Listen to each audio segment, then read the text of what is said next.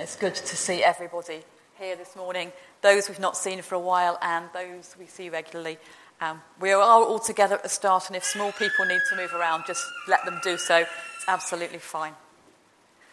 We're going to hear some words from Psalm 29. Ascribe to the Lord, O heavenly beings. Ascribe to the Lord glory and strength. Ascribe to the Lord the glory of his name. Worship the Lord in holy splendour. The voice of the Lord is over the waters. The God of glory thunders. The Lord over mighty waters. The voice of the Lord is powerful. The voice of the Lord is full of majesty. The Lord sits enthroned over the flood. The Lord sits enthroned as king forever. May the Lord give strength to his people. May the Lord bless his people with peace. And so, as we gather, we come to God in prayer. Let's pray together. God of mercy and grace, we have gathered together in the name of Christ and invoked the presence of your Spirit in order that we might worship you. We know that what we are doing is, in our nation, quite unusual. That many, maybe most people, would think it rather strange to meet, to sing, share and listen, expecting that to make a difference to our everyday living. And mysteriously, in our gathering, we're connected to all the people who've tried to follow Jesus, all the people who have called themselves Christian, no matter where or when or how they understood their faith. That's too much for us to understand, and yet we trust that it is so, that you are present among us and do hear our praises and our prayers. Loving God, we take a moment to recall how our week has been, the things that have been good that we want to say thank you for, and the things that have been disappointing or causes of regret that we need to lay down.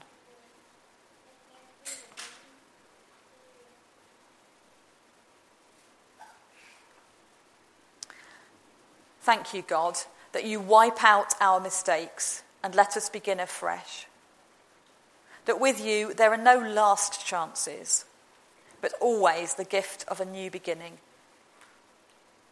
Thank you that you love us and want us to grow in faith and in grace, learning to be more like Jesus and working with him to bring your kingdom to completion. So please accept these our prayers, and with them ourselves. Amen. First reading comes from Isaiah chapter 43 and verses 1 to 7. Israel, the Lord who created you says, "Do not be afraid, I will save you. I have called you by name, you are mine. When you pass through deep waters, I will be with you. Your troubles will not overwhelm you. When you pass through fire, you will not be burnt. The hard trials that come will not hurt you.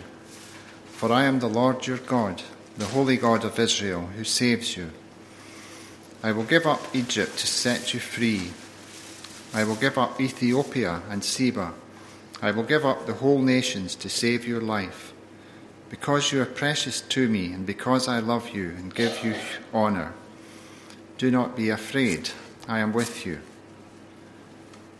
From the distant east and the furthest west, I will bring you your people home. I will tell the north to let them go, and the south not to hold them back. Let my people return from distant lands, from every part of the world. They are my own people, and I created them to bring me glory." From the New Testament, from Luke 3. I'm not sure if I'm completely right here, from verse 3. So John went throughout the whole territory of the river Jordan preaching, "Turn away from your sins and be baptized, and God will forgive your sins, as it is written in the book of the prophet Isaiah. Someone is shouting in the desert, "Get the road ready for the Lord. Make a straight path for him to travel." And from verse 15. People's hopes began to rise, and they began to wonder whether John might be the Messiah. So John said to all of them, "I baptize you with water, but someone is coming who is much greater than I. I am not good enough even to untie his sandals. He will baptize you with the Holy Spirit and fire. He has his winnowing shovel with him to thresh out all the grain and gather the wheat into his barn, and he will burn the chaff in a fire that never goes out." In verse 18, in many different ways, God preached the good news to the people and urged them to change their ways. And finally, verse 21. After all the people had been baptized, Jesus was also baptized. While he was praying, heaven was opened, and the Holy Spirit came down upon him in bodily form like a dove. And a voice came from heaven, "You are my own dear Son. I am pleased with you." Amen.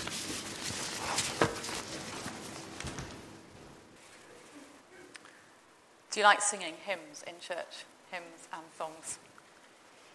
It's something we don't even think about. We all will say which hymn book we prefer or don't, whether we prefer the words on the screen or on a piece of paper, whether we prefer to stand or sit.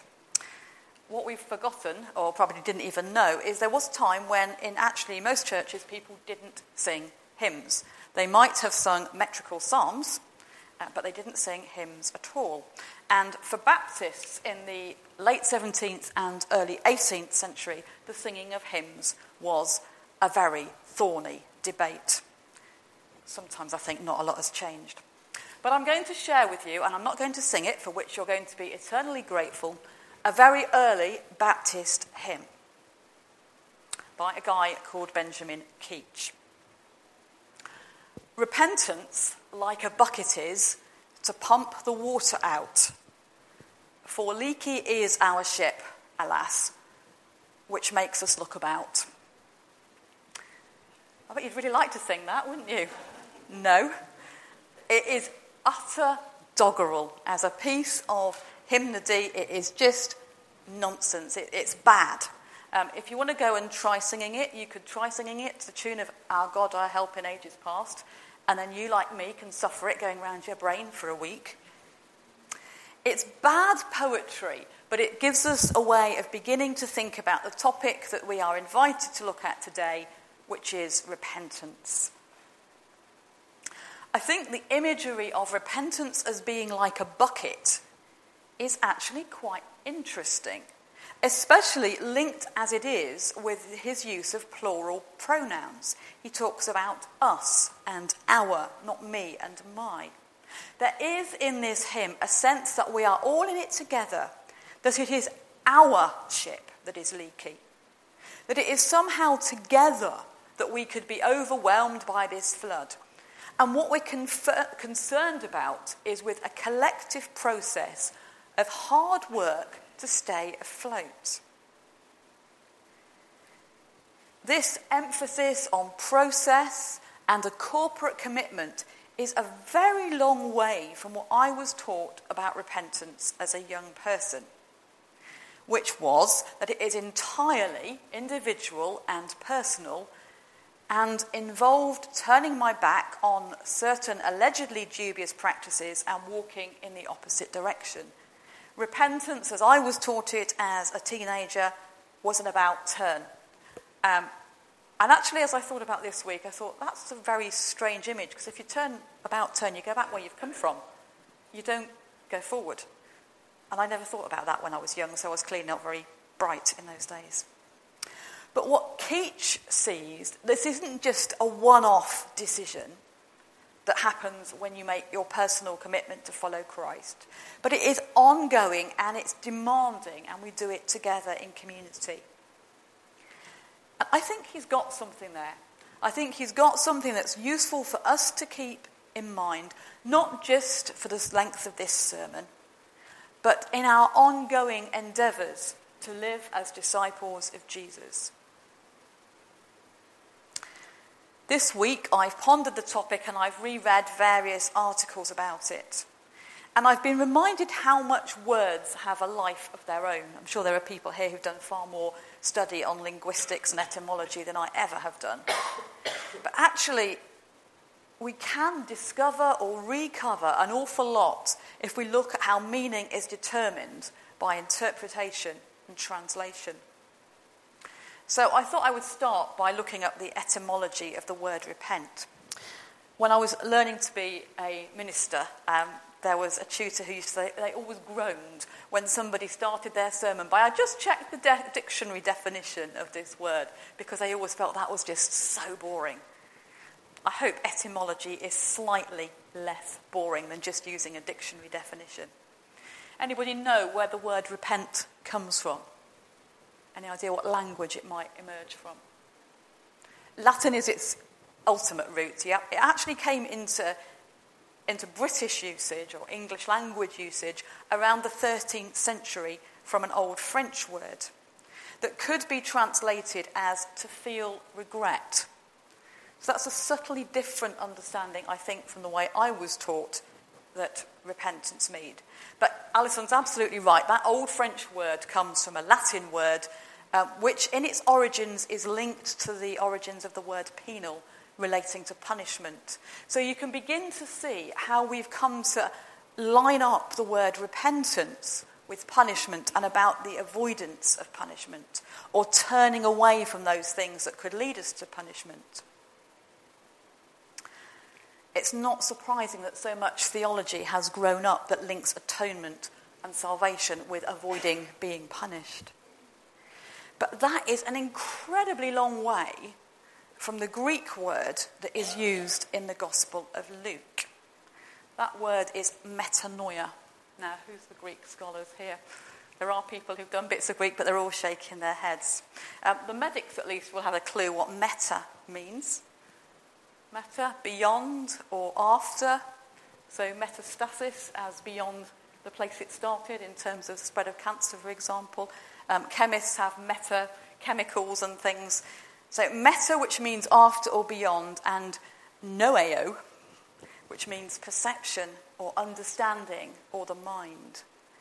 So in this Greek word metanoia, there's nothing to do with avoiding being punished, but rather a suggestion that repentance is an act of the mind or the will, a conscious rethinking. It's after thinking, beyond understanding, in other words, after you've understood it, that then affects the attitudes and values that a person lives with.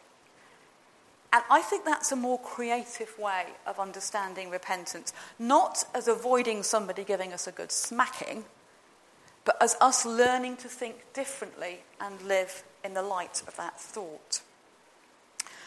It would be fair to say that it's not like I'm right and that one's wrong. There's value in both understandings. But actually, I think the metanoia one is perhaps a more helpful one for us today. And in fact, if you looked at the Hebrew words that come together to mean repentance, Hebrew is a very complicated language, which I never studied. It's actually two words together. Repentance in Hebrew combines a word which means sorrow with a word that means returning to God in an ongoing process. So there is something about the process in a properly understood Hebrew expression of repentance. But I do wonder if over the years the church has got this understanding of repentance that's become rather distorted, a long way from what the scriptural understanding would be, exclusively centering on the personal avoidance of eternal damnation and ignoring the continued outworking in the whole of life and within a community setting. If I put it crudely, it does seem to me that sometimes repentance is reduced to a formula which, if expressed correctly, will give us direct entry to eternal bliss. But in the meantime, we can carry on being selfish and self-obsessed as long as we observe the visible and obvious social mores, or mores, however you're supposed to say it, of Christianity. And I'm not sure that really relates with what we hear in Scripture. much less about events, much less about precise forms of words, and a lot more about a process of hard work. So we move on to begin to thinking about Jesus' baptism. And I'm conscious that in the rather fragmented way it was presented, which is my fault and the lectionary's fault, not Ewan's, you might not have seen all of that so clearly this morning in Luke. But the story of Jesus' baptism by John intrigues and usually bewilders anybody who's prepared to engage with it. There is no doubt whatsoever that this is a really important story for Christians because it is described in all three synoptic gospels, and the fourth gospel, John, alludes very strongly to it. I actually checked very carefully. John does not say that Jesus was baptized, but it's there in sort of between the lines. The hints are there. So why is this story so important that all four gospel writers think it should be there? What does it have to say to us about repentance, especially if we believe that Jesus had no need to repent, never mind be baptized by some mere human prophet? It's quite clear from Luke's gospel and indeed from all the other gospels that John was a preacher who attracted an enormous following. But he was pretty scary. He wasn't exactly a nice, gentle preacher that you go to and tell your woes. He sort of really did say it as he thought it. It's not good enough, he said, to be of the right racial origin or the right religious heritage. Unless your lifestyle and attitude are consistent with that, forget about it. And he called them some pretty rough names, didn't he? Accusing them of being like a brood of vipers, a load of snakes. And yet they came. So there must have been something about this man that was intriguing. Repentance, he said, it's not about the right words. It's not about just fulfilling the rituals. It's not about legalistically adhering to what the Torah says, or at least those bits of it you can remember and choose to focus on. It's about the whole of your life. And so people came and said, well, John, what does this mean for us? And Luke tells us that there were tax collectors and soldiers who came and asked these questions. What does it mean for me as a tax collector to repent? What does it mean for me as a soldier? This will be a Herodian soldier most likely rather than a Roman soldier. What does it mean for me as a soldier to repent? Because surely I'm doing it right, aren't I? Each of these people heard what John had to say to them and recognised that it had an ongoing implication for their life. And presumably, or at least I certainly hope so, they thought about it and then chose to be baptised. I hope this was no mere knee-jerk reaction, an emotional carrying away of the moment, but actually they thought about it. There was this metanoia, the thinking through and deciding to move on. And we need to understand that in that culture, baptism was an enormous thing, really symbolic act that said, I am choosing to align myself with this person's teaching, with this movement, with this way of life. We need to remember that Jews were scared of water, terrified. Drowning was the worst possible way you could die. So going into water was hugely significant. For a lot of Jews, baptism would have had a resonance with the passing of the Hebrew slaves through the Red Sea on their way out of Egypt into a life of freedom. So as you did this scary thing, as you went through the water and came out the other side, this was a new beginning, a new way of being, which would bring with it both challenge and responsibility. They would also know how things panned out for the Hebrews, and that they didn't get it all right straight off and spent a long time wandering around before they were able to go to their new future and the promised land. So far from being a personal, individual highlight, this is about being incorporated into community. And of course, incorporated means becoming part of the body. language that we use about the church as the body of Christ. So the proselytes, the converts, would be baptized into the name of a teacher or a leader within a movement saying, I am committed to this community and I will be accountable within it for my life. According to Luke's account, it does seem as if Jesus is at the back of the queue. Now, I don't know how many films you've watched about the life of Jesus, but actually he does always seem to be at the back of the queue in the way they portray it. No idea whether that's correct, but that's what it seems to be. It's almost as if all the good Jews have gone first and been baptized. And after them come the tax gatherers, and after them come the soldiers, who are the bad Jews. And then comes Jesus. So if you're looking at a kind of a hierarchy, that's interesting. Jesus comes to John, and John says, basically, well, what on earth's going on here? I don't need to baptize you. You should baptize me. This is the wrong way round. Jesus says, no, I'm going to be baptized by you. And he's baptized not as somebody who needs to repent of personal sin, not because he is complicit in some kind of communal or institutional sin, but actually because he is choosing to self-identify with that process of transformation. He is incorporated into our world, to our struggles, to our reality. That's part of the symbolism that goes on there. By being baptized, he says, I am part of this body seeking to live a transformed life. We are together in this process of redemption and transformation. And that's where I think Keach's image of the ship and the bucket is quite helpful. The idea that Jesus says, actually, do you know what? I'm in the boat with you. Let me have that bucket and I'll help you to bail out the water. In Jesus, we meet a God who isn't completely remote, who's not a distant judge looking to zap wrongdoers, but a God who comes into our experience, into all the mess and muddle of real life, and helps us with the process of transformation. Maybe if we look at the story again, we find that, in fact, after giving it some thought, there is something new for us to discover about the role of God, not just in redemption as an event, but also about its transformative work in the ongoing redemption of all things.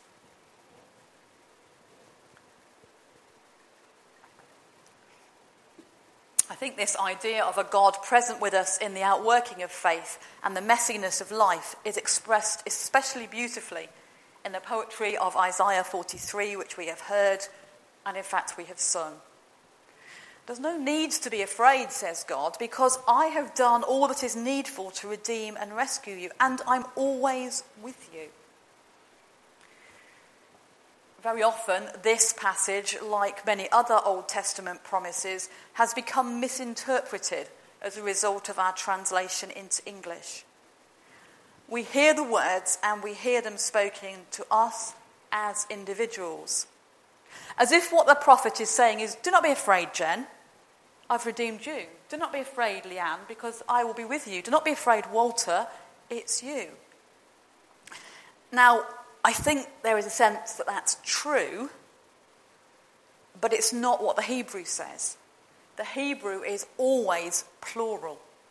And the wider context makes it very clear that he's not addressing this promise to one person as if it's theirs exclusively, but to the whole people. Do not be afraid, Israel. Do not be afraid, Hillhead Baptist Church, because I am with you. And when you go through the struggles, not if, when you go through the struggles, I'm going to be there with you. When it feels like you're all at sea, I'm not going to let you drown. When it feels like everything's on fire and burning, I'm there sharing that struggle with you. The promise of redemption, rescue, and accompaniment is quite clearly at a communal level. It's not me who will be rescued as if I'm the most important person ever. It is us who will experience that. And I think that's important to remember, that we are in this together. And we can't define ourselves apart from one another. This old definition of a Baptist church that I bore you with from time to time, of a covenanted community of baptized believers. A belief that baptism is a really important sign of a freely chosen self-identification with Christ and commitment to Christ. And that in that, as well as being very important for us individually, it symbolises our incorporation literally into the body that is the church, in all times and in all places, but specifically here and now. And if we believe that, then our lives become inextricably interlinked, and we can't think just at an individual level. I can't just think, well, this is what I want. This is what I think God is calling us to do and be. Because I am part of you, and you are part of me, and we are part of one another. And God may be speaking in and through any or all of us at one time or at other times. The traditional Baptist concept of a covenanted membership is a profound expression of that commitment. And the words the early Baptists used, I think, are good for us to remember. This promise to walk together with God in ways known and to be made known. That doesn't mean there are never questions to ask about what any of that means. It doesn't mean that we have to just blithely carry on doing what Baptists have always done. It certainly doesn't mean we need to sing Keach's hymns, for which we'll be very grateful. But actually there was something those early Baptists had, a sense of community and corporate commitment that perhaps has something to say to us. So let's just go back to where we began and this idea of repentance. We are reminded it starts with us thinking carefully about our attitudes and our actions, especially the way that affects our relationships and interactions with other people. Could it be that repentance has got less to do with personal piety and more about corporate responsibility, as together we reflect on the implications of what we do? And might it just be that there is some merit in trying to hold together the promise of Isaiah that Isaiah gives us of God's presence with us in and through the storms of life that threaten to overwhelm us, with the reality that repentance is ongoing. Perhaps not so different from bailing the water out of a little boat on a stormy sea. Repentance, like a bucket, is to pump the water out. For leaky is our ship, alas, which makes us look about or think again. In our prayers for others, we're going to be using the words of the hymn that we've just sung. And if you find it helpful, you might want to keep your hymn book open at that page, 523 in Baptist Praise and Worship. When we pray, we are reminded who we are and whose we are and what our true purpose is. So let us pray.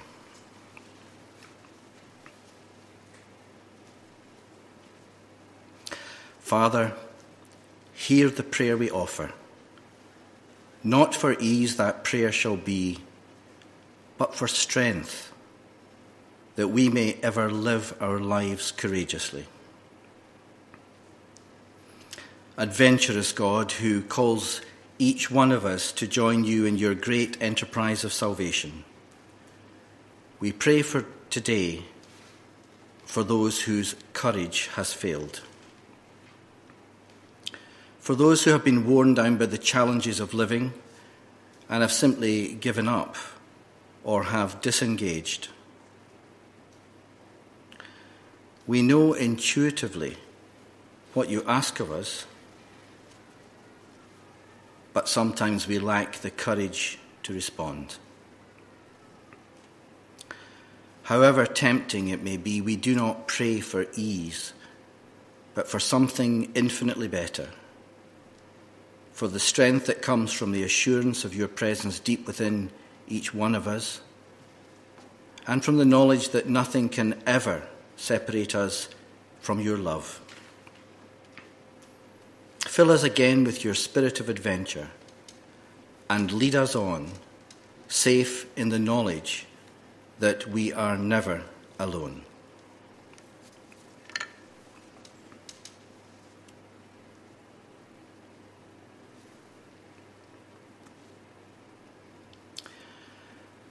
Not forever in green pastures do we ask our way to be, but the steep and rugged pathway may we tread rejoicingly.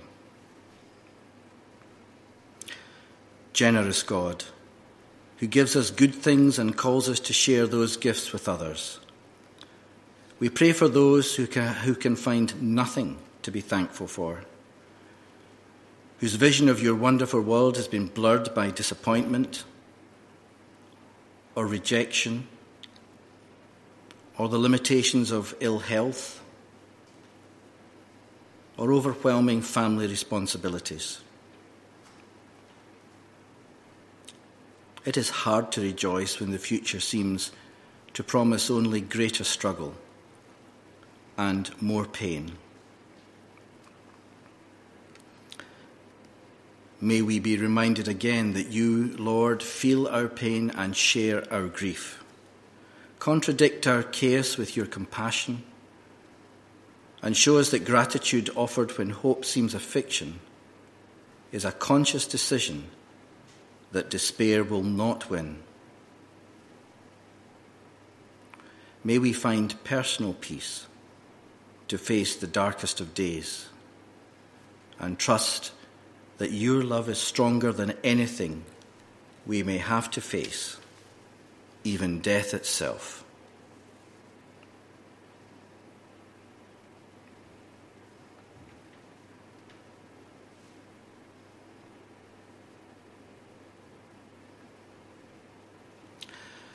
Not forever by still waters would we idly rest and stay, but would smite the living fountains from the rocks along our way.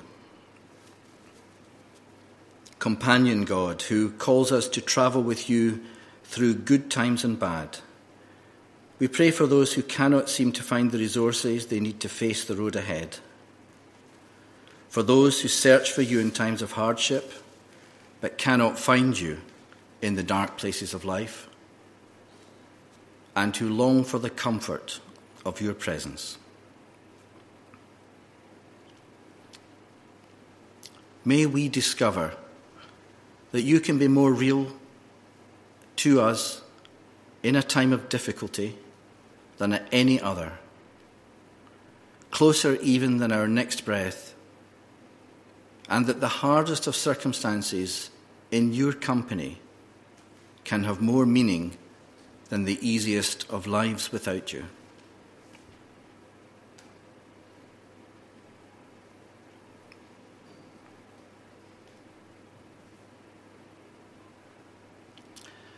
Be our strength in hours of weakness. In our wanderings, be our guide. Through endeavour, failure, danger. Saviour, be there at our side. God, who is the way, we pray for those who have lost their bearings, who no longer know which way to turn or where lives are headed. Perhaps we set out with great enthusiasm to follow you, but we have met with failure as the years have passed. Perhaps we have seen treasured plans come to nothing, or hard-won relationships break down.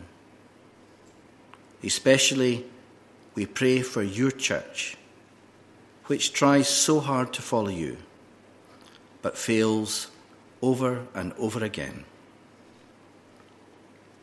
May your Spirit reach deeper than our inertia and our fear, and release us into the freedom of the true children of God.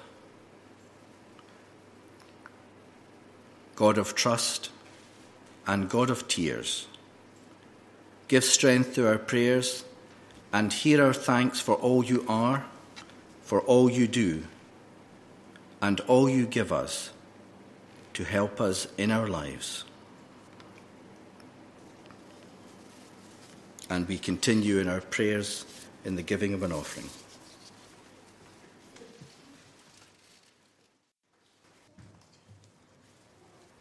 Lead us onwards, God of life, as people who seek to align ourselves with your way.